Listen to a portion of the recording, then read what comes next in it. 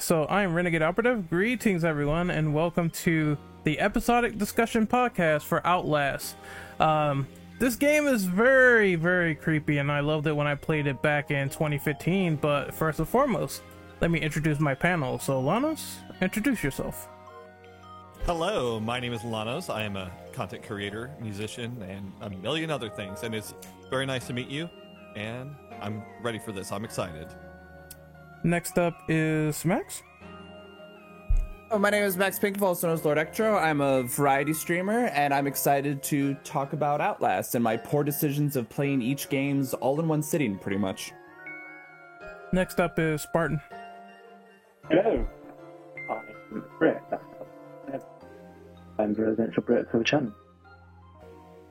Zamzar. Hey, I'm Zamzara. I'm here once again to talk Outlast tonight. I actually just finished a playthrough of Outlast yesterday, so I'm primed for it. So let's get into it. And Tolkien. Hi, everybody. I am super excited to talk about Outlast. It is one of my favorite horror series. Alright, so Tolkien, you get to start with the first question since it's alphabetical order. Okay. So go ahead, you can read that. Sure. How were you drawn into playing Outlast for the first time? Describe your first experience with this franchise. Okay. So if I remember correctly, I was drawn into it partly because I'm a huge fan of horror. So anytime I can find a new horror game, I'm all for it. When this first came out, I hadn't played too many horror games at the time, so this is kind of the game that basically introed me into horror apart from Resident Evil. I believe I was watching a YouTuber play it, and I thought, damn, now this is an interesting game, the way it's set up compared to most horror games. So, of course, bought it, played the first one, and was immediately hooked. It's a fantastic game, and I go back to it every once in a while to replay the first one. I was gonna say, Ren, I think the voices took you. Oh, no, it's fine. Discord didn't unmute, but it is Lanos' turn. Okay, yeah, I thought it was my turn. Well, I was introduced to this when it first came out in 2013, and like many others, I was also introduced to it by a YouTuber. But I grew up playing horror games all the time, so when I saw it, it was like a nice introduction into a first-person horror that I didn't see a ton of, but it also reminded me a lot of like how Clock Tower was, where you're a victim, you can't fight back, and these things can kill you if they catch you. But it was the camera aspect that really kind of like drew me in, and it was a great experience. And I played that, and then I played Whistleblower, and then I waited forever for the second one. But overall, my experience with it has been very, very good. I really love the series, and I'm excited for what they're going to do with Trials. I'm curious, a little apprehensive, but overall, the experience of the franchise itself is a great idea of being put into more of a victim situation where you don't get to be the badass hero. You have to run, and that's scary as hell. It's your turn, Max. So for me, as usual, because with a lot of horror games, I didn't play a lot of them until later on in life. My first introduction with Outlast was watching a YouTube channel. I was watching Scare Game Squad, and I was like, oh, that's cool, it's freaky, but I didn't really think about it for years. And then a few months ago, actually, yeah, like as of recording, it was just 3 or 4 months ago, my viewers on Twitch were like, hey, you should play Outlast, we think you'll have a really good time with it. The first time I streamed it, I don't think I was in the right headspace. I wigged myself out after 30 minutes and went to the safety of Dead Space 2, which is a weird statement. And then about like a week or so later, I played the entire first Outlast in one sitting. And then in like a few months later, I did the same thing with Whistleblower and the second Outlast, which the main driving force, just like as a quick summary of how it kind of hit me the first, because it's the first time I played it. At first I was scared, and then I kind of went to, I don't know the good word for it, but like when you get so scared, eventually you just get angry because like something, you realize something and then something clicks. And I went through like with anger for the entire rest of the first game. The second one I enjoyed a lot more though. All right, it is my turn. Honestly, my story is not that special. I mostly did Outlast as Halloween specials. Everyone knows on my channel, I usually do Halloween content every single time that October comes up because it's the fun time to be spooky and play scary games. So Outlast sort of came on my radar. I remember I got it off Steam. I didn't know what to expect with the guy with the green filter and the face all deformed and everything, so that kind of appealed to me. I'm like, what is this game? So I got it on sale, played it for Halloween special in 2015, and I really did enjoy it for what it was. I thought it was very scary, atmospheric, and almost crazy because you're dealing with all these crazy people in an insane asylum. I played the sequel later on for Halloween special on PS4. Like, I think that was like 2 years later. And then I mostly am super excited for Trials, so that's how I got into the series. Pretty basic. I saw it on sale, I picked it up, and then I immediately got into the world. Next up is Spartan. So my story again isn't really that interesting, but I remember it was when it first came out. I was in holiday in America at the time in Orlando, and it was during a particularly bad sort of rainy storm that we just couldn't go out. And I thought, I'm on the iPad watching it, and like, what's this game called? Markiplier was doing videos on it. Jacksepticeye was doing videos of it. PewDiePie, everyone. It was just this big thing, this cult craze, along with Five Nights at Freddy's, that just took everyone by storm. So I started watching that, and I thought, okay, fair enough. At the time, it was only on PC, and then eventually it came to PS4. And when it came to Xbox, I picked it up, and I was like, holy shit, I've never felt this intense playing a game before. Because it's one of those games that I love. It's actually, I'd say, the first horror game that I actually played. That was, for me, truly scary. Zamzara, it's your turn. Yeah. So with Outlast, I'm a big horror fan, and I was really into like found footage movies, Blair Witch and Paranormal Activity, all that stuff. And just into like conspiracy stuff at the time, like Area 51 and things like that. And having played Amnesia, I was looking for something similar to that. And when I saw the trailer for Outlast, it was really cool to see like, oh, we're gonna get into this like found footage, and you're gonna be playing the role of the footage you're watching is really cool. And it was just I really gravitated towards it and was super excited for it to come out. Got it when it first came out, played through it, was completely blown away by the atmosphere, like Ren said, and just everything about the game and how it all ties together and how scary it is and how terrifying it is, especially that first time you play through it. I don't think there's another game out there like this that does scares like Outlast does, and I am really excited to see what is in store with Trials for sure. All right, so we're going to move on to question number 2. What is your immediate thoughts when you realize the meta of the game that only involved running and hiding? Was it a turnoff for you that you couldn't fight back? Tolkien, you take this one. Yeah. When I realized that the game was focused solely on running and hiding and you couldn't fight back, it's an interesting way to present a game, and I absolutely adored it. Every horror game seems like it's all about the guns and the shooting. And for a game to come out with this take on it, I was just like, yes, this is exactly what a lot of horror games should be doing. I've mentioned it in a podcast before that the one gripe I have is like a normal person getting into a game that has no experience in what they're about to be up against and just randomly finds a gun, a shotgun, a pistol, and just goes to town, just mows everything down. It's just like, no, this is what most people would do in this situation. They would have to hide and run and use stealth and logic to get past a lot of these situations. So I absolutely adored it. So it did not turn me off at all. It just pulled me further into the game. And like, I wish more games would do this. I'm all for this. I think it's an excellent way to do a horror game. Thanos, it is your turn.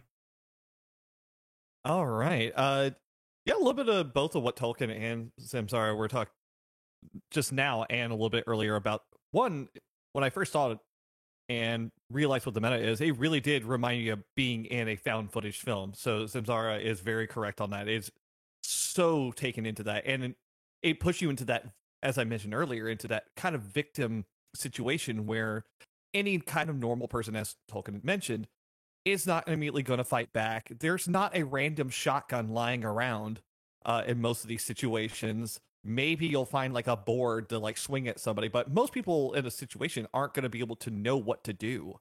They're going to go into panic mode. They're going to run. And that's just how a lot of people are. They're going to run. They're going to be scared. And being put into that situation where you cannot pull a weapon out and you have to run is a very scary experience. And so I wasn't turned off by it. I was very intrigued because it's a different strategy to realize that you can't be the badass hero. You can't do that in this one. You have to actually think logically. You have to slow down. You can't panic. You have to, it's like, okay, do I need to run here? Do I need to jump here? Where do I need to go? And so that aesthetic really drew to me. And you can also see the influence it had on other games after that. Even in like Resident Evil 7, in the beginning parts with the bakers, especially with the dad, that very beginning part, you don't have any weapons, you're running. It has an influence. So it influenced horror in general, but also just in me as a player, it really is something that there's not another experience like that really is out there other than people just now borrowing from it. So I just really, in general, liked it. Max, I will pass the baton over to you. Hi, thank you. For me, unfortunately, I remember we talked about this in the Discord before. I'm going to be a little bit of the hater in the group in regards to that, because so on the upside, I love stealth games. I love taking things slow, being clever, being rewarded for being clever. And I don't mind being in a position of like weakness, victimhood. I think it adds a lot to, I guess if you want to call it a nightmare mentality, that it makes you feel like you are powerless. There's nothing about that I don't get, or sorry, that I don't like. I think that's all well and good. For me, what kind of bugged me in the game was that there is literally nothing you could do, and you're provided with only really observation tools, which in terms of like gameplay, I think is fine. I think it's fun. It's refreshing to have like a different kind of mindset. But it did, so, I was still able to play it, but it did bug me that was the only thing you could do. There was nothing proactive, even if it was, like I said, pick up a board and do a swing. You're like, oh, you don't know how to handle a gun. That's fine. But I kind of wish you were more able to do at least something, even if it was ineffectual, even if it wasn't the best idea, just that you would have some form of control. So I would not say it was a turnoff for me, but I wasn't the most happy with it. But thankfully, it's still a stealth game. I love stealth, so I was able to still go through it pretty hunky-dory. It just wasn't my absolute favorite. It's not that I expect to be an action hero, but it kind of stinks when especially when you realize on lower difficulties, is in the first game with regenerating health, when you realize you could take one hit and then just keep running, it kind of takes away from a lot of the horror, which is one of the reasons I like 2 more, because your health didn't regenerate. So you couldn't just sprint through like you didn't care. You were more forced to take things slow and be more stealthy. But knowing that your health regenerated really took away a lot of the horror for me in the first game. All right, so it is my turn. I don't have a big gripe with this mechanic. I've seen others say that, they can't really fight enemies in this game, so it sort of takes them out of the experience. But in my honest opinion, I've dealt with getting around enemies. I really didn't have a problem. It's a smart thing in terms of gameplay, because once again, you got to think with your feet. You still have to think with your feet, even with a weapon, and I like when games do that, but everything can't be the same and homogenized, so I do like when games try to do something different to the formula. It's not just the same third-person shooter horror game all over again. That being said, I think when I was first introduced into this game, I didn't know what to expect. So that was one of the big surprises for me. It's like, oh, well, you're running around as a reporter, you don't have a gun, and you can't fight these things. So it was very intimidating the first time that I saw it. One review sort of hit the nail on the head. You're not just a super soldier or metahuman, you're just an average dude.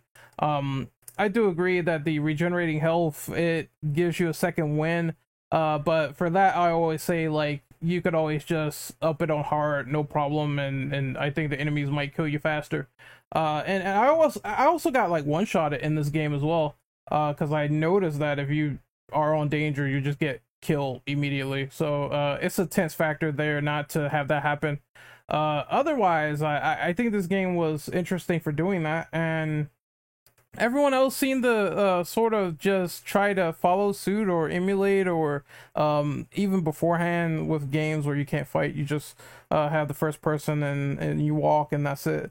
But the camcorder gives a nice sort of a viewpoint into the shadows, which is what I noticed. So it wasn't really that bad. It really, you could peek and everything. So you weren't really defenseless. You just had to think more and use more skill and apply that.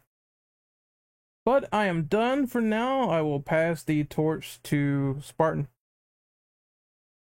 My immediate thoughts were that this is sort of like what horror games should be. And I would argue that it's more of a survival horror game than other survival horror games, because it's like you literally have to survive. There's no way of you fighting back from a cutscene or certain cutscenes in the game. But apart from that, that's ineffectual. When I first played it through, I played through it with the knowledge of exactly what was going to happen, because I'd watched multiple people do playthroughs on YouTube. And still playing it through and getting to all these tense moments, my heartbeat was just going. It almost came out of my chest every single encounter. It's like I knew what was going to happen, but it has a way of the atmosphere of tensing you up so well. And I like how they did that. And I think Outlast 2 did that to a somewhat better degree as well. But then Outlast 2 has its own flaws, where I think it tried to be bigger than it should have been. And I think there is such thing as too much of a good thing.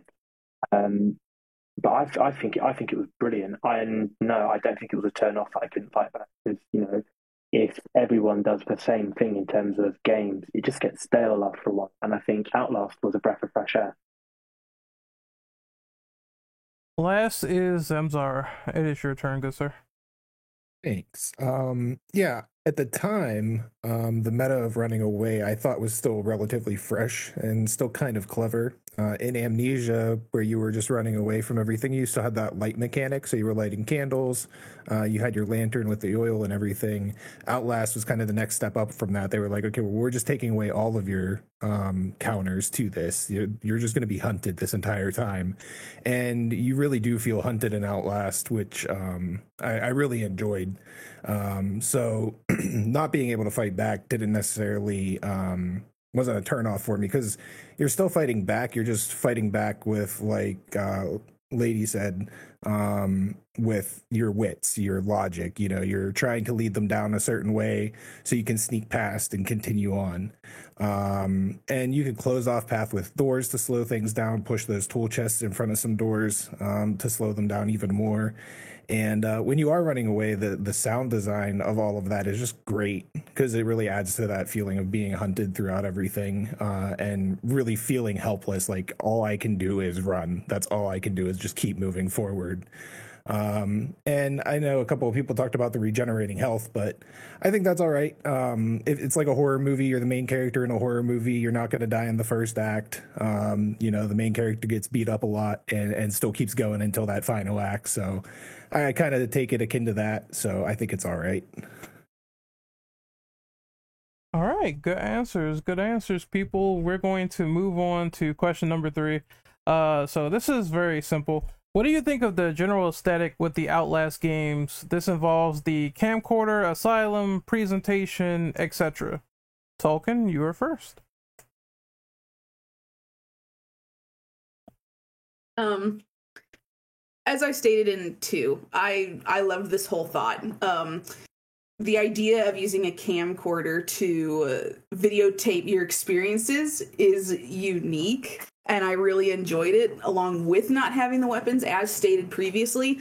I think that's why the game made a lot of sense to me, in the sense that you didn't have weapons. Is you're obviously recording with one hand, so you only have one other hand to do anything with, and I don't know anybody that can shoot accurately with one hand. Or even hit anybody with anything with one hand, because you're going to be thrown off balance. I mean, you're in this game to record the events accurately, and most of the time you have the camcorder up recording. So I think that's why, to me, it made a lot of sense not to have weapons. But I loved the whole aesthetic. I think the asylum was fantastic. Everything looked good and spooky and scary. So I just loved the whole thing. I don't think I could say it enough. There weren't that many complaints I had with this game, but overall, aesthetic was very pleasing to the eye. Next up is Lanos. Like I said before, the aesthetic with found footage is, if you look at Blair Witch or anything else, it's that kind of almost sickly green when you're in the night vision, but it also just a really muted colors overall. And the aesthetic is almost claustrophobic. If you really think narrow hallways, there's not a lot of space. They put you in the sewers, and that's also very claustrophobic. And overall, I really enjoyed the aesthetic of it. So much that you get so wrapped up into like how the asylum is. When they let you outside, it's almost jarring when you go out there, because you're just like, I can't see. It's dark. This camcorder's not really helping me. Oh God, what do I do?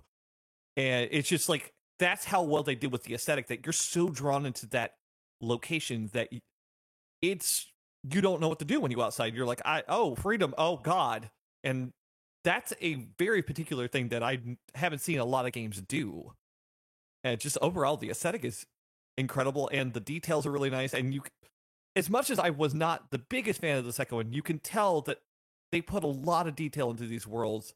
The only thing is just, I think I had the problem with, and this is in any horror game, where is all this blood coming from? Because there's not that many people, but it still makes you uncomfortable. Max, it's your turn. The last actually stole one of the things I was going to talk about of like just the unnecessary amount of blood. But overall, as much as I may have a lot of issues with Outlast 1 and 2, the aesthetics in the environment, I would say, is the thing that was nailed the absolute best. I loved how like the lights weren't working. I loved how dark it was. I loved just how creepy and grimy and everything was. And the camera with the night vision mode, that dark light greens, and how you could like see someone's eyes way before you could see someone. That shit was the absolute best. I adored that. It was definitely my favorite part of the games. And then in the second one, how it's like, it's wide open, both the trees and everything. It still feels claustrophobic, how everything looks like worn down and used for who knows how long. Everything's derelict. Everyone's covered in blood and guts and whoever. I absolutely adored that. But to bring up what Lano said, which I think is kind of a gripe, I liked it, but it was also a gripe. There were so many corpses. There were so many piles of blood. There were so many like entrails and who knows what. And after a certain point, I remember this happened in Evil Within as well, but it really happened in Outlast, that I would like stop and look at the body and then kind of like start looking around like a forensics department and just being like, okay, so you hit there, no, that doesn't make sense, and like trying to piece together. Because at times, as much as blood was used as a mechanic to be like, hey, follow the blood, that's the general path you need to go to, which was good, a whole lot of it didn't make sense logically, and it's almost a shame that after a while you kind of ignored it. Like, you would see corpses, you'd see guts and stuff, and you'd just be like, whatever, I haven't seen this all over, I mean, it makes no difference to me. Which is a shame, because when they take those moments to create these like derelict, broken asylums and stuff, where they let you use dark vision, you see eyes peer in the distance, then you realize it's just like the head of someone, and you see these weird shrines and crucifixions. That stuff is great. I absolutely loved that. But after a while, it was a shame. And this is prime. But between the two, you can definitely tell on the podcast. Some of us like the first one, some of us like the second one. I like the second one more. In 2, it felt a lot less like in your face and purposeless, while like the first one, sometimes it just felt unnecessary. But it was also helped by the amount of inmates, how they acted, what the different things they did, the different things they said, including the ones who would do weird things like masturbate or commit sodomy with corpses. But it all added to like this deranged air. And yeah, I just think the aesthetics were absolutely nailed. All right, it's my turn. So I didn't really have too much of like any issues with how they handled the environments. I figured at most this prison was going to be off the fringe as soon as you entered it.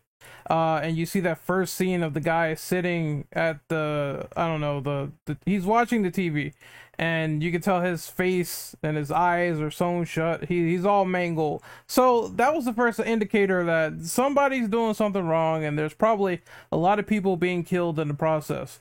I do like the overall camcorder aesthetic, like everyone has said, where you can see people's eyes like from a mile away. It's sort of like that thing where you see a cat's eyes glow up in the dark, and I liked that a whole lot, as well as it brings callbacks to Blair Witch, where it's very I want to say messy in terms of like having the camera tilt everywhere and the camera shake, so it actually feels like you're recording a B-movie horror yourself and running away in the process. And I thought that added to the overall graininess, color, and the whole green filter of the game.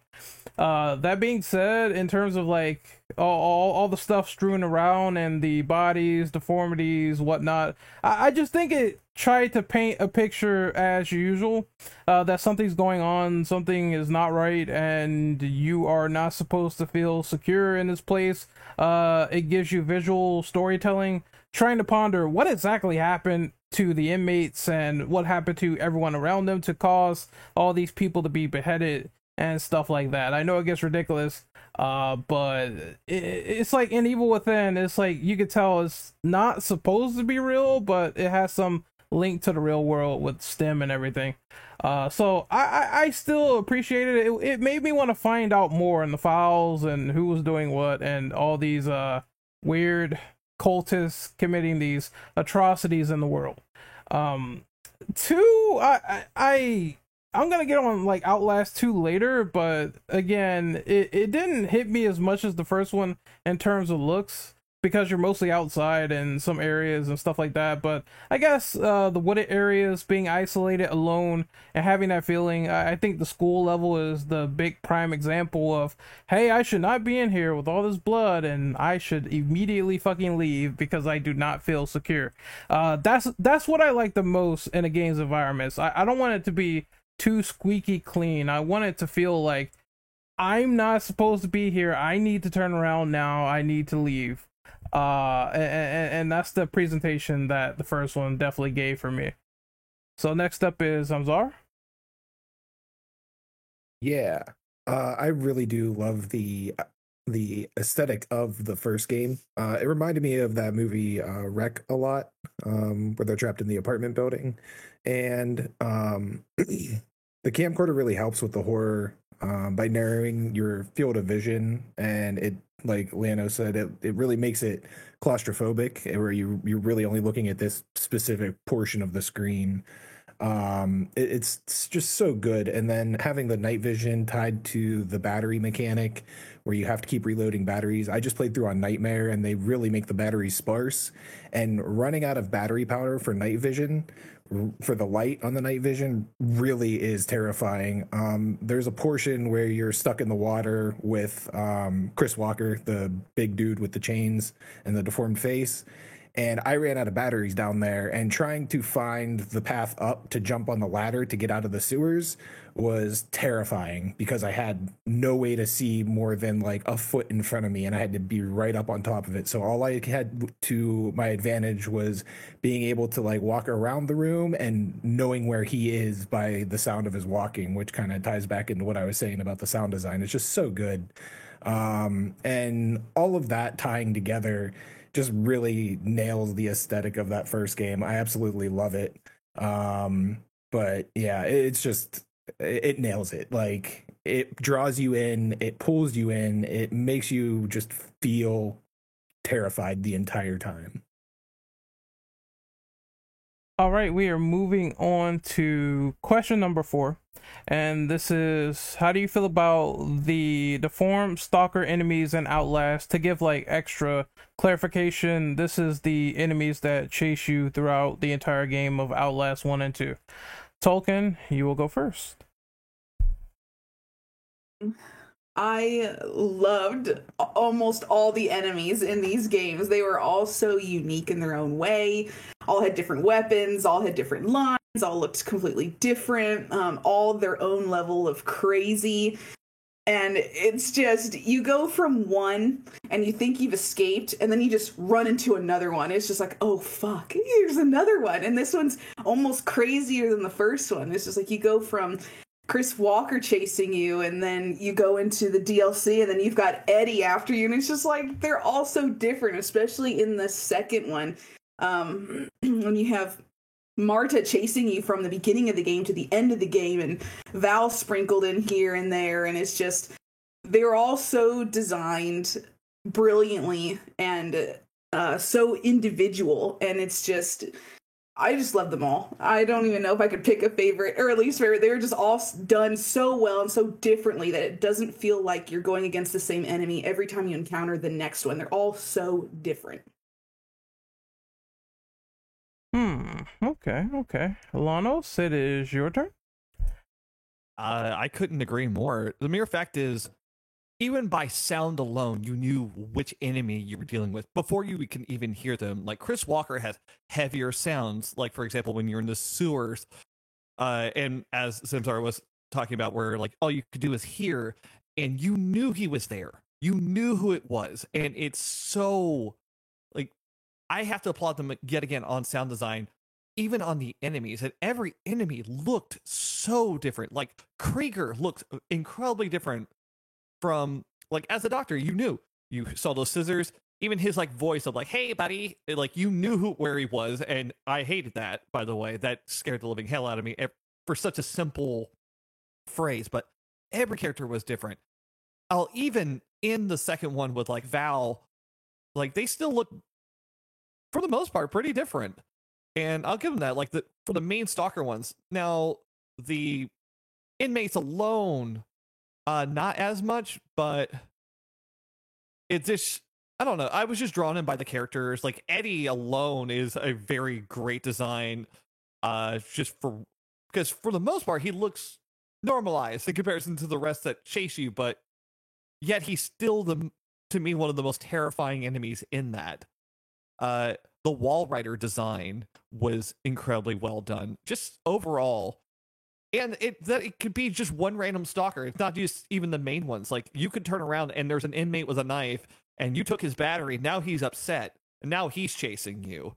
So it was just one of those things that you can go around the corner, and there can be an enemy that's chasing you at that point, and that's kind of terrifying. They did a very good job. Just very good job. Next up is Max. So for me, I think this might sound kind of terrible. I loved the ones that were more unique, that, like, specifically, as everyone talked about. I was horrible with their names. I couldn't remember any of them. So I was like, so in my head, I'm like, okay, the pig guy, the doctor, the guy who wants you to be his wife. All those guys I loved individually. The more that they differentiated themselves and how they talked and how they looked and everything, I absolutely adored that. While the basic ones, I think they were most effective in their creepiness when they weren't chasing you. And for me, that boiled down to, kind of going back to the generating health that just really bugged me in the first one, how a lot of them, on a mechanical sense, did basically the same thing. I loved hearing the chains in the background. I loved hearing the chainsaw in the background. I loved hearing the voice, and I forget the exact song that the guy was singing, Eddie, but how he's, like, so excited to have a wife who he will love and care for, and just hearing that in the distance. Val coming up to you and saying, like, God doesn't love you like I love you, like, or however the exact phrase is. All of that I absolutely adored. But I think what failed for me was more like the basic enemies and how a lot of them just acted the same, even if the ways they came up to you were varying. That was one of the things I really appreciated in 2, which was most evident in the I forget their names, but the twins, the giant one and like the little guy with the bow. Even if the bow wasn't accurate, because you had to then think differently, I thought they were really great. And it was really good with all the unique ones to know, even if a lot of times what they did to you was functionally the same, any chance to see that they had different personalities, acted in different ways, or just the knowledge of what they were going to do to you was different. You know, one guy wanted to eat your liver, one guy wanted to make you a woman in a way that you did not want to be. And it's the uniqueness that I think was the uniqueness of them, which I think was key. And like you said, added to the atmosphere, added to the unique feel of everyone, added to the feeling of insanity that the whole world has gone batshit insane and you're along for the ride with it. And for me, I think my favorites were there was someone will have to correct me on the name, the doctor who would just yell like, "Come on, buddy, come back here, I want to have a word with you." I adored him. And then Marta, I think her name is, the pickaxe lady. As much as she was like very annoying in like the cart segment, I loved seeing that light in the distance and knowing it was her, just like this huge imposing Grim Reaper figure. I absolutely loved those two. I thought they were great fun. All right, so I am more familiar with the enemies in the first game. I do remember like the giant lady with the shawl that would chase you in the second one, and clearly once again I'm gonna keep like fangasming over Blair Witch, but it looks like they took a lot of inspiration there, as well as the weird naked twins. I saw that, I was like, what the hell is going on and why do they look like that? But then I remember this place was not so normal. It's a lot of like personality invariance and how they were made in the first place, and all the after effects from having their minds altered and their bodies like go along with it is a very disturbing premise for lore. I like Chris Walker a lot because, you know, straight to the point, big tragic meathead who can clearly rip you apart like you were a piece of tissue. I enjoyed that. I enjoyed the twins. Traeger, as Lanos described, with his look and how he has like dried skin and the double scissors in his hand, and he's like, you know, screaming at you to come back as soon as possible. That was really fun. That's really like good design. I can't really think of like enemies that I disliked, because each and every time you see them, you get more scared and it gets more tense, and they are all different as variants. So it gave me a lot to appreciate in the process. Definitely, I just loved it so much, and that is my 2 cents on the characters. I just think they're well executed in terms of what they do and how they scare you, and also the sound design. Because one last thing I want to touch on, the fact that I could hear like some of them breathing, it was really, really intense. Like I'm sitting in the dark wondering where the fuck is this guy, and he's sort of signaling the fact that he heard me walking around. That's another thing too. If they hear you, they'll start talking. I'm like, oh, I better move, I better get out of here now. So it makes that tension even more dangerous in the process. Good voice acting all around. I love that too. So I will pass the torch to Mr. Spartan. Hello. I do apologise. My Wi-Fi cut out. If it's all right with you, can I go back to the aesthetic and then do this one as well? Or do you want me to do that at the end? Sure, you can do both since you missed out on the last question. That's fair. Well, in regards to question 3 in the general aesthetic, I loved it. Yes, a horror game or horror thing, horror media in a sane asylum, it's been done a million times before. And what I love about Outlast is that, again, it finds a new way to tell the story, and that's one of the problems I have. Say, going off on a tangent with battle royals, is at the end of the day, they're the exact same thing, and it's like all the horror games that are in an asylum. It's like it becomes stale after a while. But Outlast, the whole aesthetic was brilliant. I loved the camcorder in the first one. Yeah, the first one was fantastic, but I think in Outlast 2, it did it even better because in regards to the collectibles and the notes and the documents that you were actually recording, I should say, you could actually go back and see what you had recorded, and it wasn't just like a little written down note. I loved that part. And in regards to what some of the other members have said in regards to why is there so much blood and why is there all these organs and bodies and all these different places that shouldn't get there, the way I see it is it's the wall rider. Probably not the best explanation, but I like that's how my thing is. But that's for the aesthetic. And one thing that I love about Outlast 1 is that at the beginning of the game and throughout the entirety of the game, you are inside and you're trapped. Your whole goal is to escape the asylum. But when you get to the end of the game and you go down to the elevator into the underground labs and you see like this big open hangar door with all these Murkoff trucks there, and you're like, oh shit, no. I think it makes you feel safer inside the asylum, which I think is a very, very ballsy thing to do. And I'm glad that they managed to pull it off so successfully.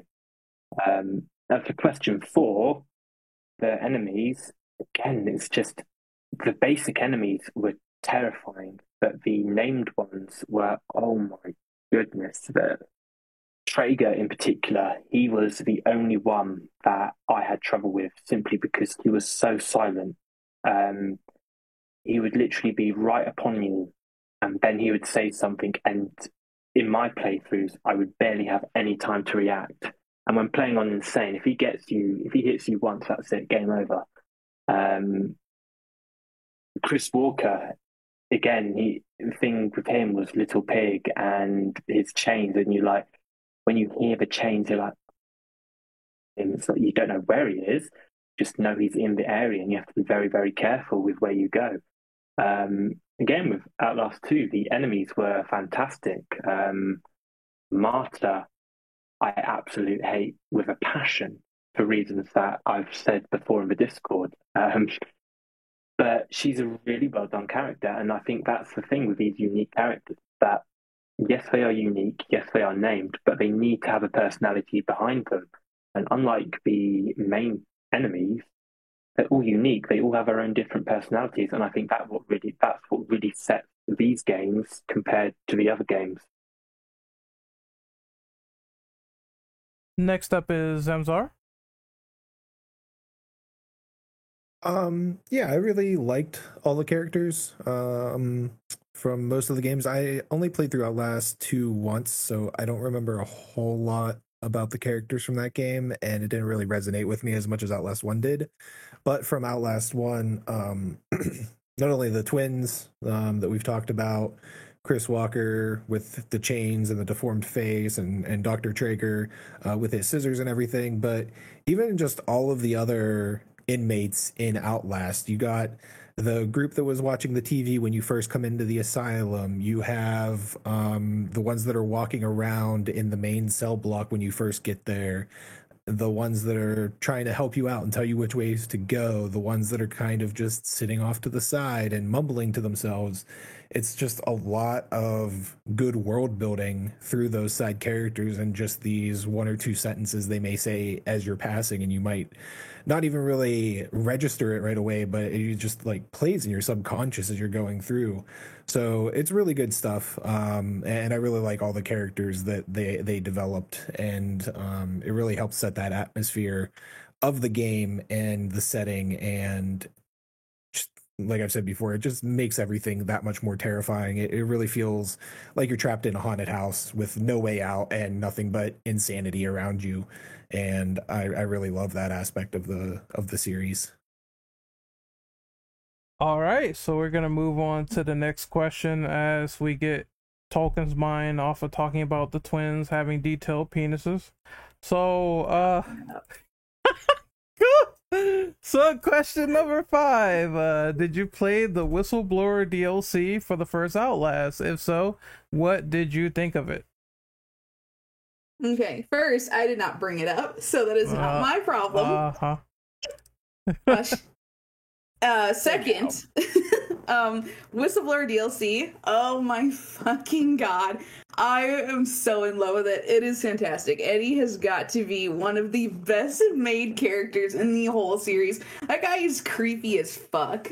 Like, oh my god. And it gave so much more detail into the game that you didn't get from playing the first one. It explained so much. Well worth it. And I'm kind of glad it was separate from Outlast in general. It was so well done. Definitely my favorite part of Outlast was probably the DLC itself. It just made the game for me. It was so good, and I will always remember playing through it with Eddie chasing me constantly. I swear to God, I don't know if there's any other part in the game that scared me as much as that guy. He was a real freak of nature, but it was fantastic. I loved it. Next up is Lanos. Oh, I 100% played that, and it was amazing. And like Talkin said, it explained a lot, especially if you're paying attention and not being in panic mode running around all of it. If you read all the notes, it explains so much more what the hell's going on at Mount Massive.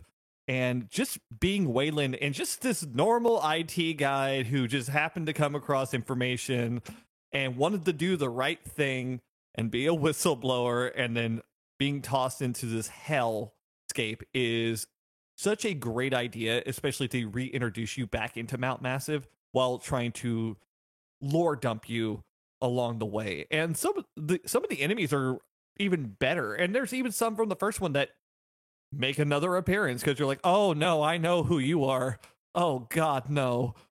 But like Eddie is terrifying in every aspect. Like I mentioned before, he's calm. It reminds me of old slasher films. That's the worst part about him, because he walks around so calmly as he chases you.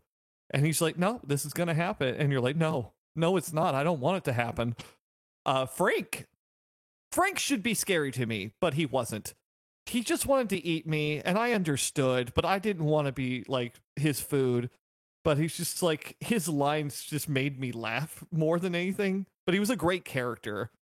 But overall, the Whistleblower DLC, I think, is integral to the game itself. Like, you should play it more than anything so you have a greater understanding. And it just took what was Outlast and improved it more. It really like kind of honed in, it focused on what you should be doing. The characters are a little bit more reined in. The gameplay itself is just laser focused. And while it's shorter than Outlast, it feels like it cut out a lot of the fluff that happened in the first Outlast and still had that atmosphere to really draw you in. If anything, it is an improvement, and everyone should play it. If you haven't, go play it, because it's better than the first one. Max, it's your turn. I'd like to just echo a lot of those sentiments. And by the end of the first Outlast, I'll admit I was not happy. I was not having a good time. There was just like just screw it, it's done, finally. And maybe it's, time makes the heart grow fond, or however the saying goes. And when I started with Whistleblower and then went immediately to Outlast 2, but I really enjoyed Whistleblower more than the first one. A lot of the, I guess, yeah, I feel bad repeating a lot of the same points. A lot of the fluff was removed. It was a lot more focus. The Eddie was definitely the highlight of it. He was so immediately creepy. The surgery scene was one of the most disturbing things I've ever seen in a video game. And I really enjoyed it. I missed out on a lot of the lore, mostly because I was worried about surgery happening. But I did really enjoy seeing things theoretically. With the main Outlast game, a lot of the stuff already happened. You just kind of walk into it. While with Whistleblower, you kind of see a lot of it actively happen. And I really appreciated seeing that, at least, a little bit, since it already kind of went to shit in a, hell in a handbasket at a high rate of speed. That being said, by the end of it, and this is probably because I missed out on a lot of the lore, and I will 100% own that.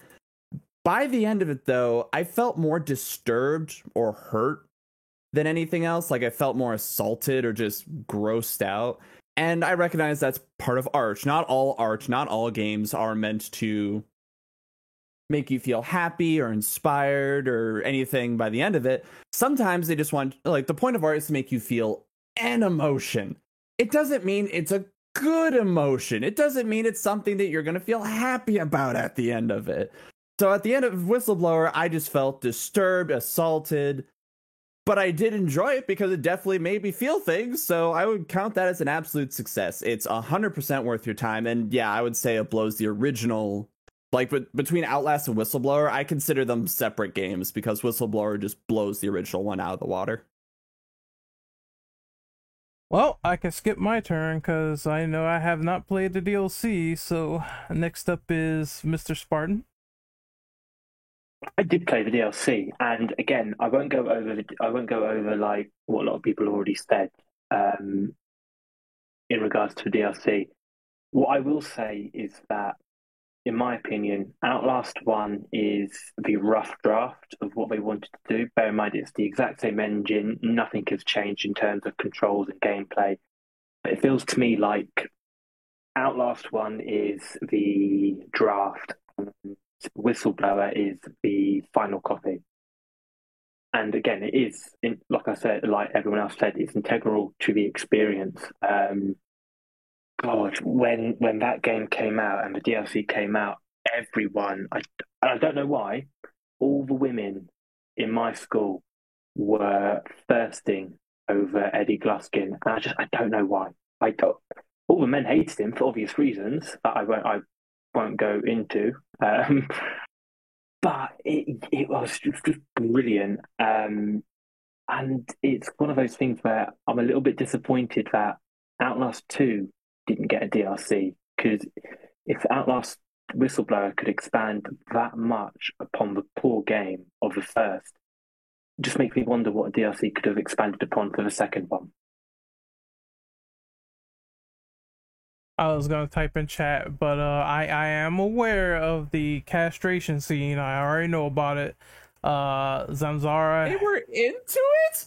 Well, no, not being into it, but I am aware of the scene.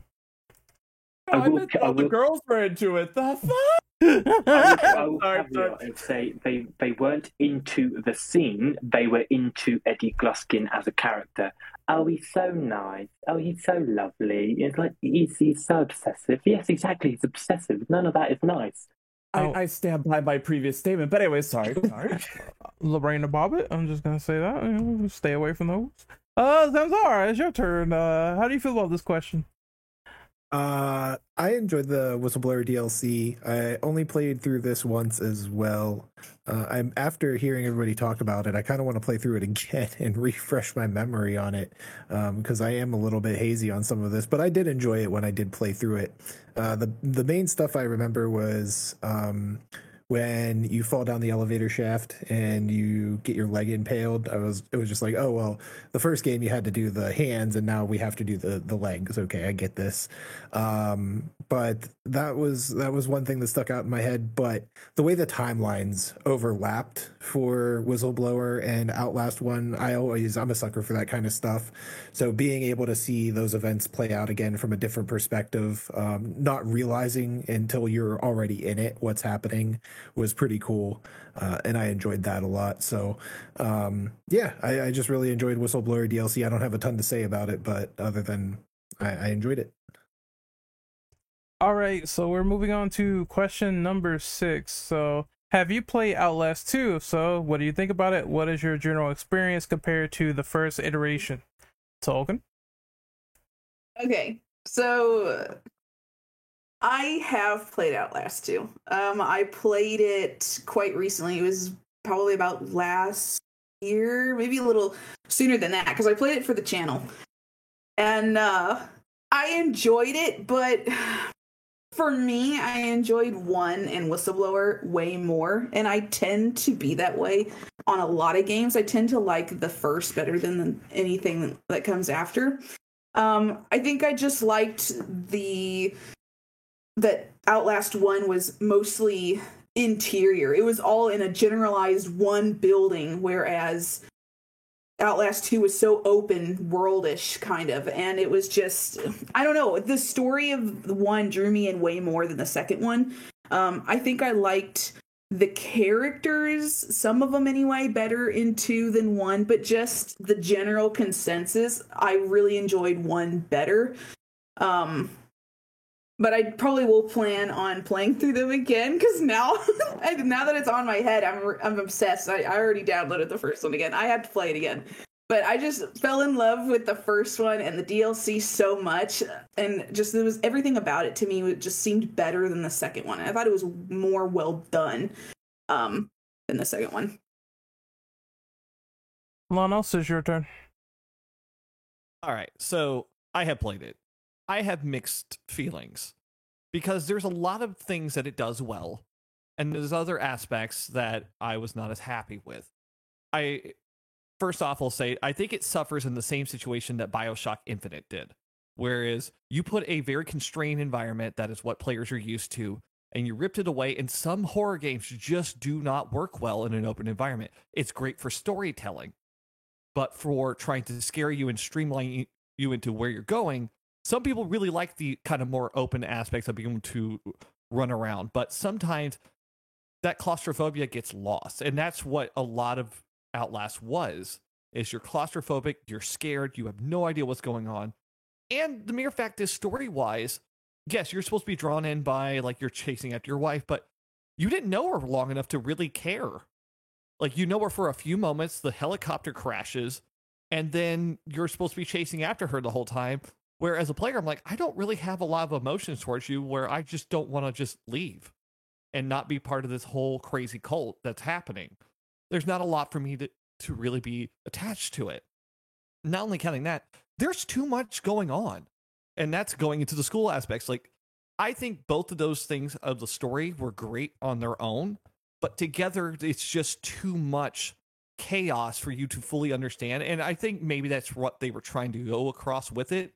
But as a player, it's too much to try to digest. And for me to try to understand everything that's going on, that I have to go outside to a wiki, you haven't told your story well. You just confused everyone. And the ending kind of felt like how a lot of 70s horror movies did, which I guess is kind of a throwback to it, but it's not always a good thing. It's like, and there it is. And then it cuts off and you have no idea. Oh, the world ended? Maybe. Don't know.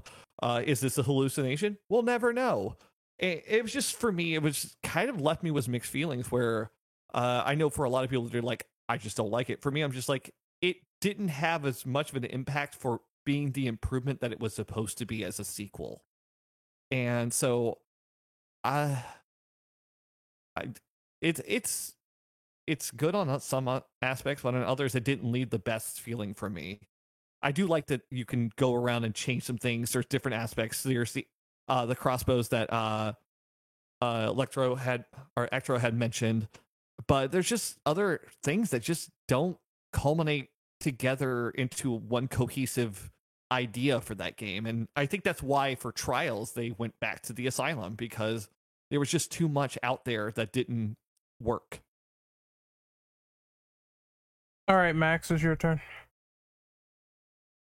So for me, I would say I liked Outlast 2 more than the first one in just about every aspect except for the claustrophobia.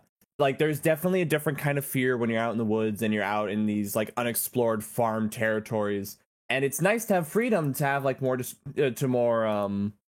more strategies to move around. You go like, okay, maybe I should avoid this building entirely, I should just go over here. But I will 100% agree, the lack of claustrophobia and restriction does kind of ruin a lot of the aspects of what made Outlast very scary. But other than that, I actually enjoyed it a lot more. It was nice. Something that I feel like a lot of video games don't do very much. And like, regardless of whether you think Outlast 2 did it well or did it not, or did it unwell, grammar, is the feeling of your character going insane. I loved that what you could like look back at old things you had to record, that you could actually say different things than you remember saying, or things that were unrelated. There's very clearly 2 or 3 different conversations that was going through your guy's head. I love the different environments, seeing how like people were taking on this religion.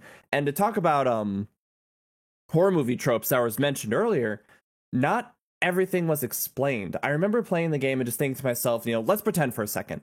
In the first game, this might be slight spoilers, but we've already kind of gone over that. In the first game, they kind of mentioned a few different like memos and things like, hey, how come there are no female inmates? Like, we've only done this with one person and she had a fake pregnancy. That's kind of weird. I feel like we could be doing a lot more experimentation with this.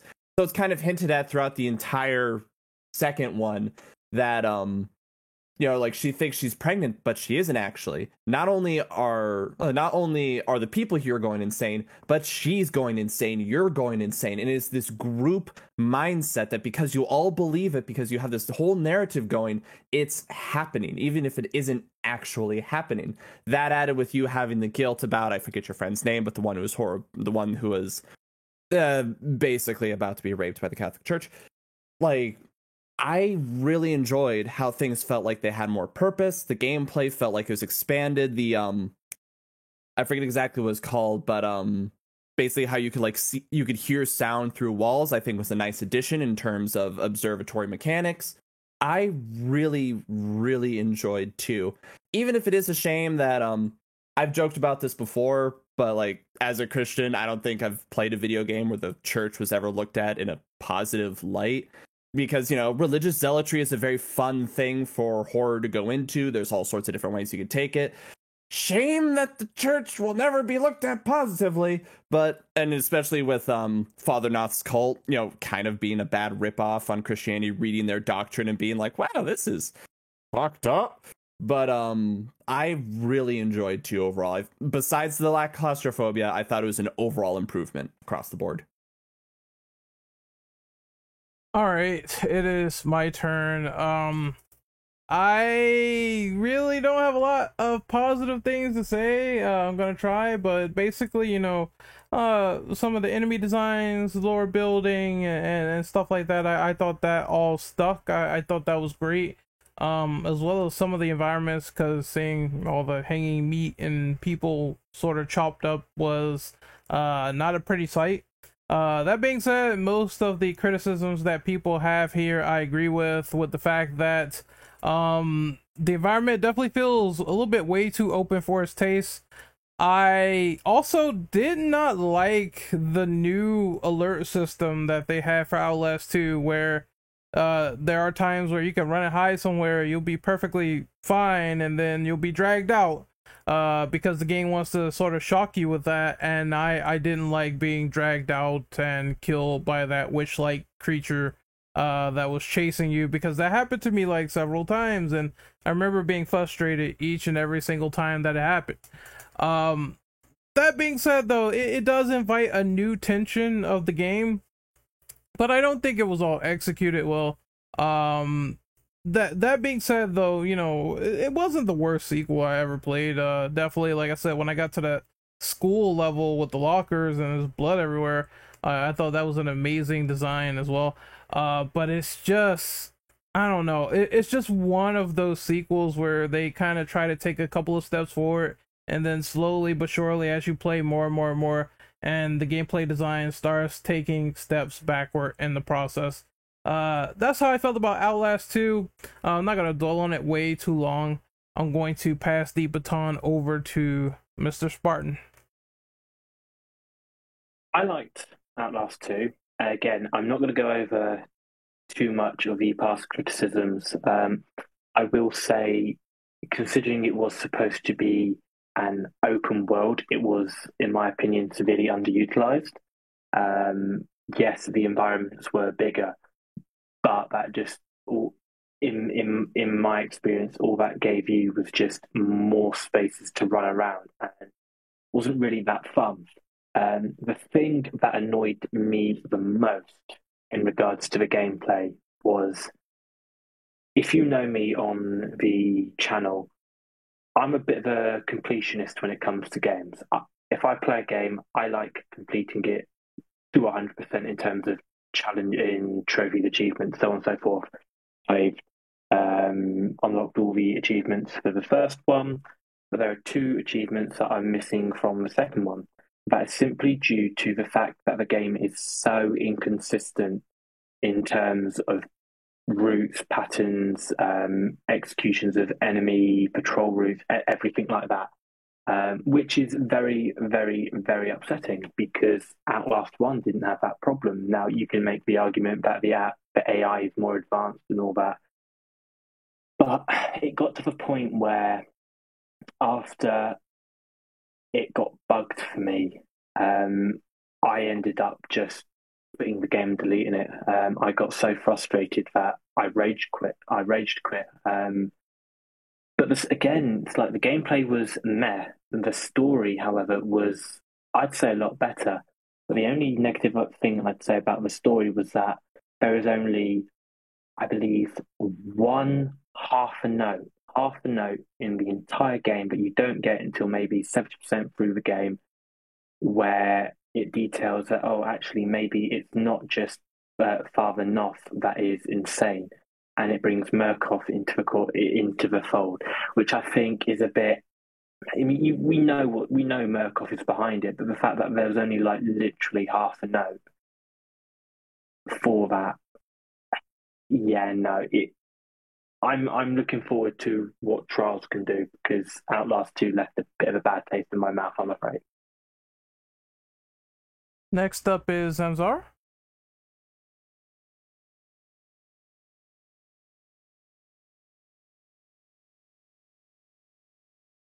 Zamzara, it is your turn. Sure. Outlast 2 is another one I only played once. I think I'm in agreement with some of you here where it didn't leave as much of an impact on me as the first game did or Whistleblower did. And I think that does come down to the story not being as impactful for me. It doesn't feel like you're uncovering anything. It does feel like you're just following a story along. Where the first one, it felt like I was trying to peel away the layers of an onion and figure out what was going on.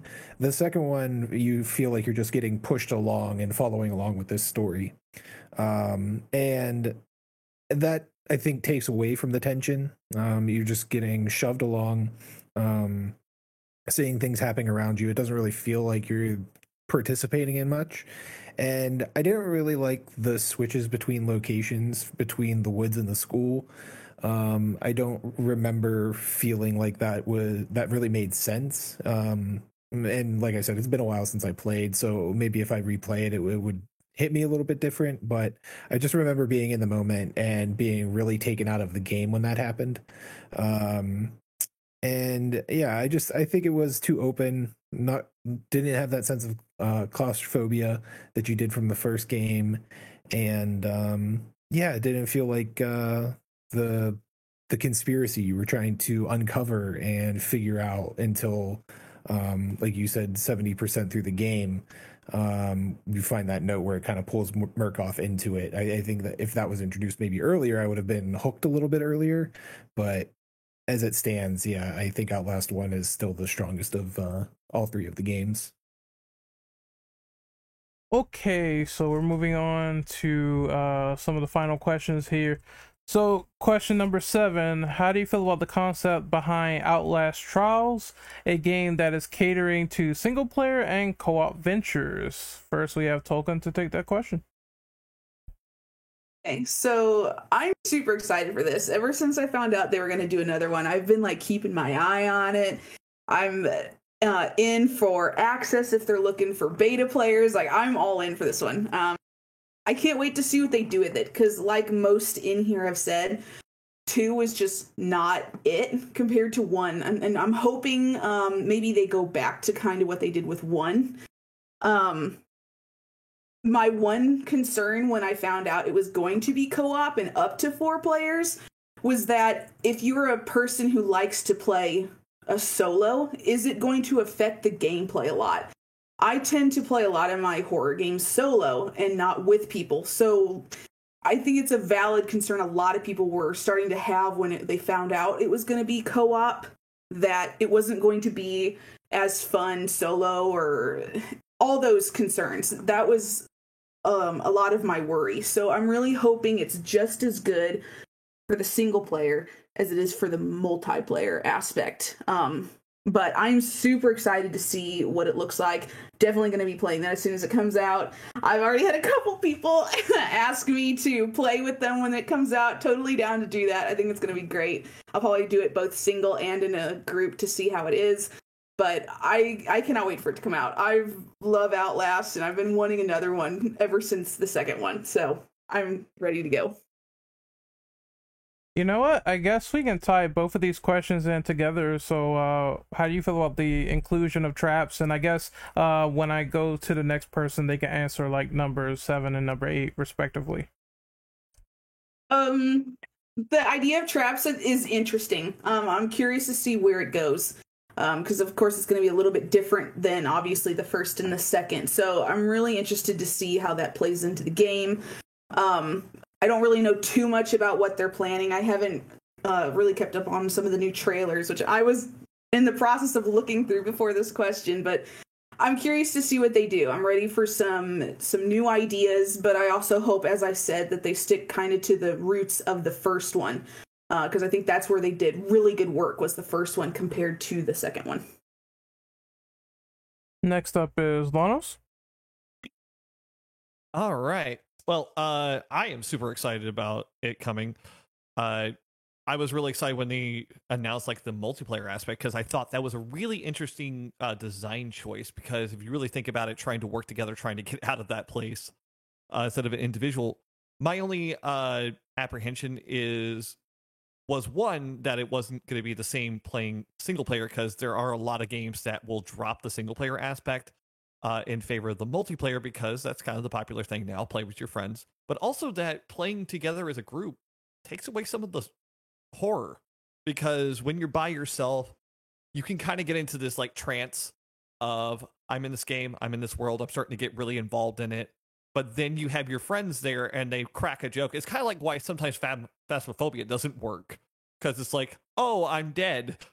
And then it's like, oh, this is scary. And your friend makes an offhand joke. And then it's like, well, damn. Okay. Well, I'm taken out of the experience now. But for what I can tell, especially the inclusion of traps, it's a better inclusion of it. I think there was already ideas of traps in Outlast anyways. But the fact that it is a mechanic now may actually add to that horror, because you may have to leave your friend behind. And that's kind of a scary aspect. It's like, sorry, I need to survive. The rest of us are going to go. And that kind of ties back into more how original horror movies were, especially old slasher ones. It's like, bye. You survive. I'm going to survive on my own. So I do like that. And the mere fact is, I do think the game lends itself a little bit more towards being able to work together, especially trying to help each other over a thing. I just hope they're not too entirely contrived, where it's like, I need a friend to leap over this ledge. I wish there was someone here, rather than, okay, this makes sense. I could do this by myself, but God, this would be easier with another person. And I hope the story is enough to kind of push you to want to go through, rather than this is just feels like a multiplayer game, which feels generalized, but everyone kind of knows that feeling of, this is a multiplayer game. Okay, but there's not a lot of substance to it. So I'm really hoping they really drive in that substance of what made the other games scary and really pressing, where you needed to get out as quick as possible without it feeling just like a cash grab. But Red Barrels has been fairly consistent. So I'm having hope they're going to be able to do it well.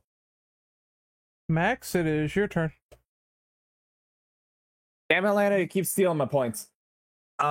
So I'm really bad at keeping up with new games and stuff. I don't really look at trailers or judge things until the game is in my hand and I can play it. The mantra of, you're not allowed to talk shit until you've experienced it, that kind of thing. But the big thing that kind of, on one side it made me kind of excited, but on the other side it kind of worried me, is that multiplayer aspect. At any time when you're playing with someone else, you're reminded that you're on a couch or you're on Discord. At any time, anyone could just pick up a corpse and go, burr, burr, burr, I'm doing a puppet show. This is kind of what we talked about in Resident Evil 5, that like, is it fun to, be back to back with your friend figuring out the situation? Yeah, of course it is. But you're gonna be cracking jokes because you're just having fun. And that kind of takes away a lot of the aspect of it. That being said, though, with the addition of like traps, as we combine two questions as mentioned earlier, I kind of like the idea of that, because it gives, I hope they're not too overpowered. I hope, as we mentioned before, these situations where you need two people are contrived. Maybe the game will encourage you to backstab people, like a Saw situation, only one person can escape. Or maybe you are genuinely all trying to work together, because that's the best thing possible. The setting of okay, correct me if I'm wrong with this, Cold War Rehabilitation Center. I think that sounds fun. I think that sounds like a great time, and like working together to escape. It seems like it would be entertaining. I remember, I watched the trailer because I was like, oh geez, I forgot that Outlast was a thing. Enemies acting different ways, enemies putting hallucinogens or something in your face, hiding in lockers and stuff. That, like, the different environments, and once again, they brought the claustrophobia back, which is all sorts of well and good. That aspect I'm really excited about. I remember the Discord a few times. I forget if this was in interviews and stuff. The game's not out, so you can't trust anything. How it's like, oh, you can play this single player, but you can play this co-op as well, and you won't lose anything in between the two. I'm a little hesitant with that. I appreciate that they are accommodating for that, but it is the unfortunate nature of any multiplayer horror that you realize it's a video game. You can't get into it as much. So as much as I'm looking forward to it, and I got confirmed in the Discord that they did say that, I don't trust shit, because until you have the game in your hand, you can never believe anything. I'm horrible that way. But I'm looking forward to it, but I can't help but be a little apprehensive about some of those aspects of it. Setting wise, though, I'm down. It looks like fun. I have no idea if this has anything to do with the plot of the second one, anything to do with the plot of the first one, but I can't help but be excited about it.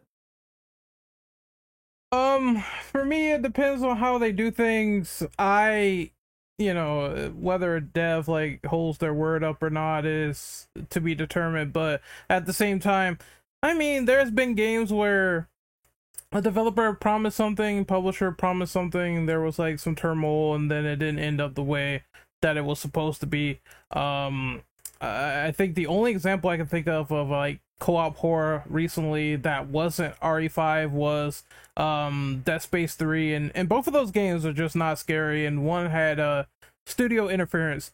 So I don't know. I think it can be done. I think it can be possible because the concepts they were introducing in Dead Space 3 were cool with Carver, where his mind was all fucked up. So maybe they could do some single player, oh, I'm seeing shit that the other person didn't see in the other campaign. So that might be an accommodation. But usually with two people holding your back, it's very hard to warrant in the scare factors with a person there with you all the time, and they have ammo or traps or something of that nature. But I mean, they can probably pull it off. I'm a big fan of Resident Evil Outbreak. I managed to play that game, and even with like 3 other people, that game was still super tense and scary and crazy regardless.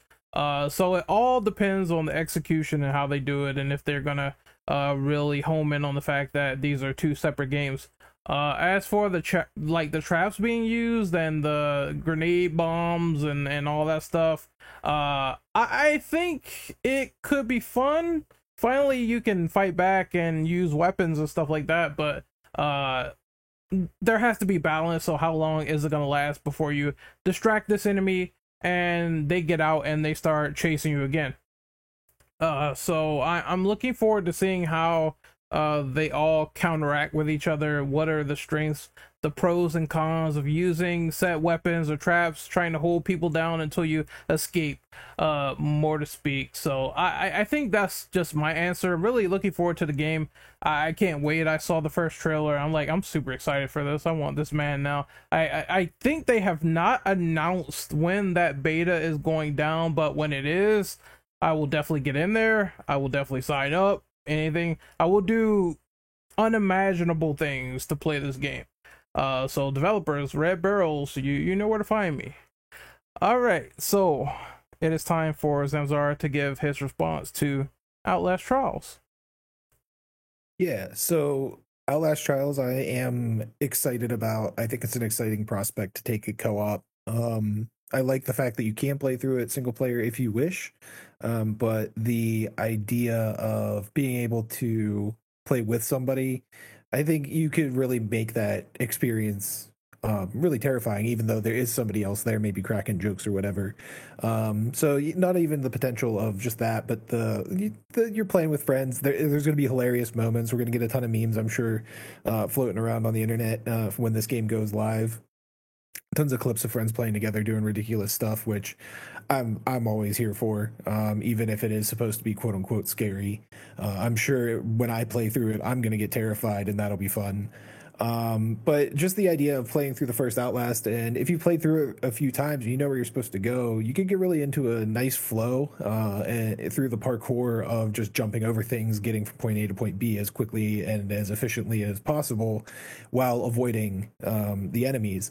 So putting that to a multiplayer, maybe some sort of competitive, not like esports competitive, but a competitive setting where you're just like, oh, I want to get from here to here the fastest, and I want to have the quickest route and the most effective route to getting out of this scenario, I think is really cool. And being able to use traps and everything to set up scenarios or lure enemies into those scenarios to be able to make those escapes faster, I think is pretty cool.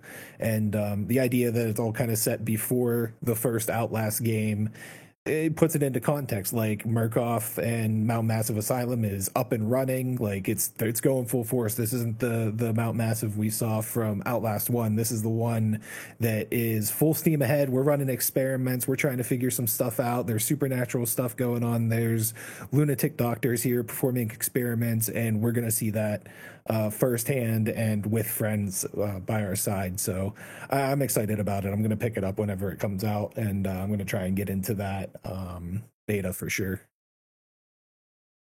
All right, and it is time for the final question before we wrap up. So what is the scariest moment in the entire Outlast series in your opinion? Tolkien, you were first. Okay, I have a couple. So I think from the first game, definitely in the DLC with Eddie chasing you, and it's dark, especially if you don't have batteries, and it's just him singing and talking to you, and him just being the creep that he is. I cannot even tell you how many times I was like so frightened and didn't want to go back into the game every time I died. It was just hiding in the closet, and especially when you have no choice but to hide in that one locker closet, whatever it was, and he pulls you out and you think, oh my god, was I supposed to go somewhere else? Is this part of it? And ends up being part of the story. You have to get caught. It was just so frightening. Traeger chasing you around, and you have to go up through the ventilation and hide under beds, and he's just looking for you everywhere. And it's just, there were so many chase scenes that were just so intense. In the second one, Marta, you never knew where she was. She just always seemed to appear out of nowhere at times where you didn't think she was going to be around. Pushing that fucking cart, I swear to God, was the worst part of the whole game, because it's just like your heart's going so fast and you're pushing it along and it's all nice and dandy, and then you just hear her come out of nowhere and you just start panicking and you run around and you think, oh, okay, let's go through this hole in the fence, I'll be safe. But you don't realize that there's a back way, so then she follows you around the back, and it's just like, well, fuck, and it's just, you have to go back through the hole and try to push the cart a little bit more and then get away from her, and it's just so intense. But I think the one area that had me scared the most was definitely when you were put into the school and you encounter I call it the tongue monster. Like, that sucker was just nasty, and he made me scream so loud.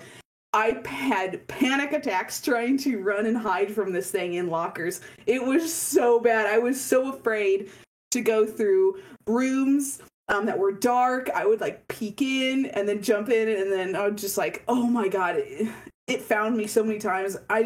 It was so bad. But there were so many parts of this game that were just terrifying in their own right, but that one was probably the worst for me, was having to deal with the tongue guy in the school. It was just so gross, and he was just so frightening, and having the environment and the music and the noises all together just made it that much more horrifying. And that's probably why I really enjoy this game, is areas like that where you're just so terrified out of your mind, you want to quit, but you keep playing because you're just so invested in it. You don't care how scared you get. You just want to keep playing. And that's why I loved the series so much.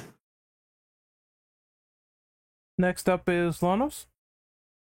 I actually have quite a few of them too, because like there were some really scary moments.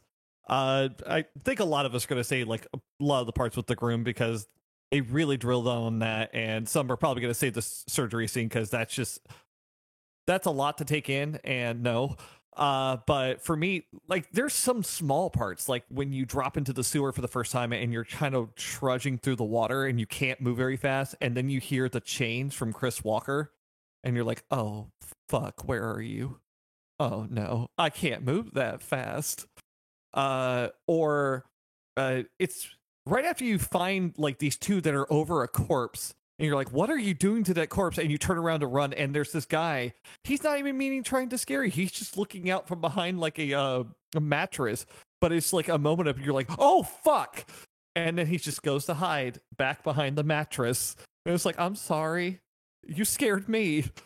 The cart, that, I think it's just the stress from the cart, because you need it to get over that wall, and she just will never leave you alone. And you're like, I don't want to pray with you. Your praying's different. I don't like this. Things like that. But yeah, I think probably still the scariest will be like the groom, because I don't want to be his wife, and especially the way he wants to go about it. I don't like that. Next up is Max. So for me, I'm going to give a little bit of a cop-out answer, because as much as I like those specific moments, I kind of went back and forth when obviously the whole game is in first person. When people would get way up too close in your business, the groom obviously is an example, but another one I want to say is the beginning of Whistleblower, when the doctor is talking to you, the moment you're being crucified in the second one, the moment Val jumps on top of you, licks you. We've made a few jokes about this before, but there's a lot of licking, and it's, especially the tongue monster, it's a little weird, but that adds to the creepiness of it. And a lot of those scenes were really good. But sometimes, I remember a Whistleblower with the guy who was eating corpses. I forget his name, the Chainsaw Man. It did kind of feel like a haunted house ride of like, you will now sit here. You will now witness how creepy this is. No, you have 20 seconds to watch him eat that liver before you can continue. For me, I think the scariest moments was hearing people in the distance, whether it was the normal inmates or whether it was like the specific big bads, hearing them talk, hearing them interact, hearing their prayers, hearing them coming, or that sounds weird when I bring that up from earlier, but like hearing them come closer in the from the distance. Those were my favorites. Those quiet, atmospheric moments where they didn't quite know where you were yet. Maybe the music's going just a little bit, but not too much. Those were the moments that I absolutely adored, because as I said before, many times in a chase, you kind of realize mechanically, oh, I can take a hit and keep running, and it kind of like took me out of the experience personally. I don't know how many other people had that, but those moments before anything happens, I think were my favorite. Or as we talked about the camera before, seeing the eyes in the distance, hearing them from a distance, and realizing I have to get in there, get something, and get out. Those were my favorite moments. All right, it's my turn. It's a lot of scary moments, namely enemies knocking you over or throwing you out of windows. Those jump scares always get me. I think it's mostly when you just crawl through a surface and then there's something on the other end, because I think Lanos took like an answer that I had where there's like a patient behind a mattress and he pokes out and sort of looks at you, and then he goes back to his business. He's docile, but complete jump scare. That was one of the things that got me when I played the game recently. Also, just the noise and hearing meat like being slapped somewhere out in the middle of nowhere, and you don't know where it is, and you hear heavy breathing. Most of the stuff that Chris Walker does, where he scares the shit out of me, once again, me slapping in the chat, okay. It's just one of those things, though, where hearing inmates eat each other and the sound design lends credence to this game being super friggin' scary. And is one of the things that I really appreciate with them doing. Like, they really paid attention to what makes this creepy, atmospheric, and really trying to put in the fact that yes, we're going to go to the extra mile to creep out the player. So that is my answer. I want to pass the baton over to Spartan. There were plenty of scary moments throughout the game, but I think it becomes even more scarier when, like I've said before, I've played all the games on the hardest difficulty, which I'm going to tell you right now is an absolute bitch to do. Pardon my French. We've all sworn before, but regardless, I think Tolkien said it best. That really, really freaked us out the most was the cut, and it's on insane in Outlast 2. You have to run around so many bloody times to just be able to push enough. And I mentioned in the chat, I died 33 times at that point. Because you have no idea what's going to happen. You think, okay, you're in the clear, and all of a sudden you just see this point come through your chest, and it's like the games are scary. That's regardless. But when you play on harder difficulties and you have less health and enemies are more attentive, that's when you think, oh yeah, what's happening? Next up is Zamzar. Yeah, for me, the scariest moment in my mind was the first time running through the sequence with Dr. Traeger and his scissors. And just him searching for you, everything, all of his lines during that sequence. Like they said before, crawling through the vents under beds to hide, and just ultimately running away from him, getting into that elevator, and him finally meeting his demise. Everything from the first moment you get captured by him until he gets crushed in the elevator is just, white knuckle gameplay where you're just trying to escape this madman who is trying to dissect you and perform experiments on you. And that one really stuck out to me. Honorable mention to the very end of the first game where the Wall Rider attacks Chris Walker and just completely explodes him through a ventilation duct. And I thought that was pretty freaky and really showed the power of the Wall Rider. You're just like, oh shit, this is what I'm dealing with. Like, this is actually what is terrifying. This is what I've been dealing with for the past 3 or 4 hours, and the asylum is nothing compared to the power and horror that this thing can unleash. So we need to shut that down. So yeah, those are probably like the two scariest moments for me. Oh, and I have an honorable mention, sewers. I do not like the sewer level in this game because the darkness and everything, and trying to do the two vowels, that started to get on my nerves after a while.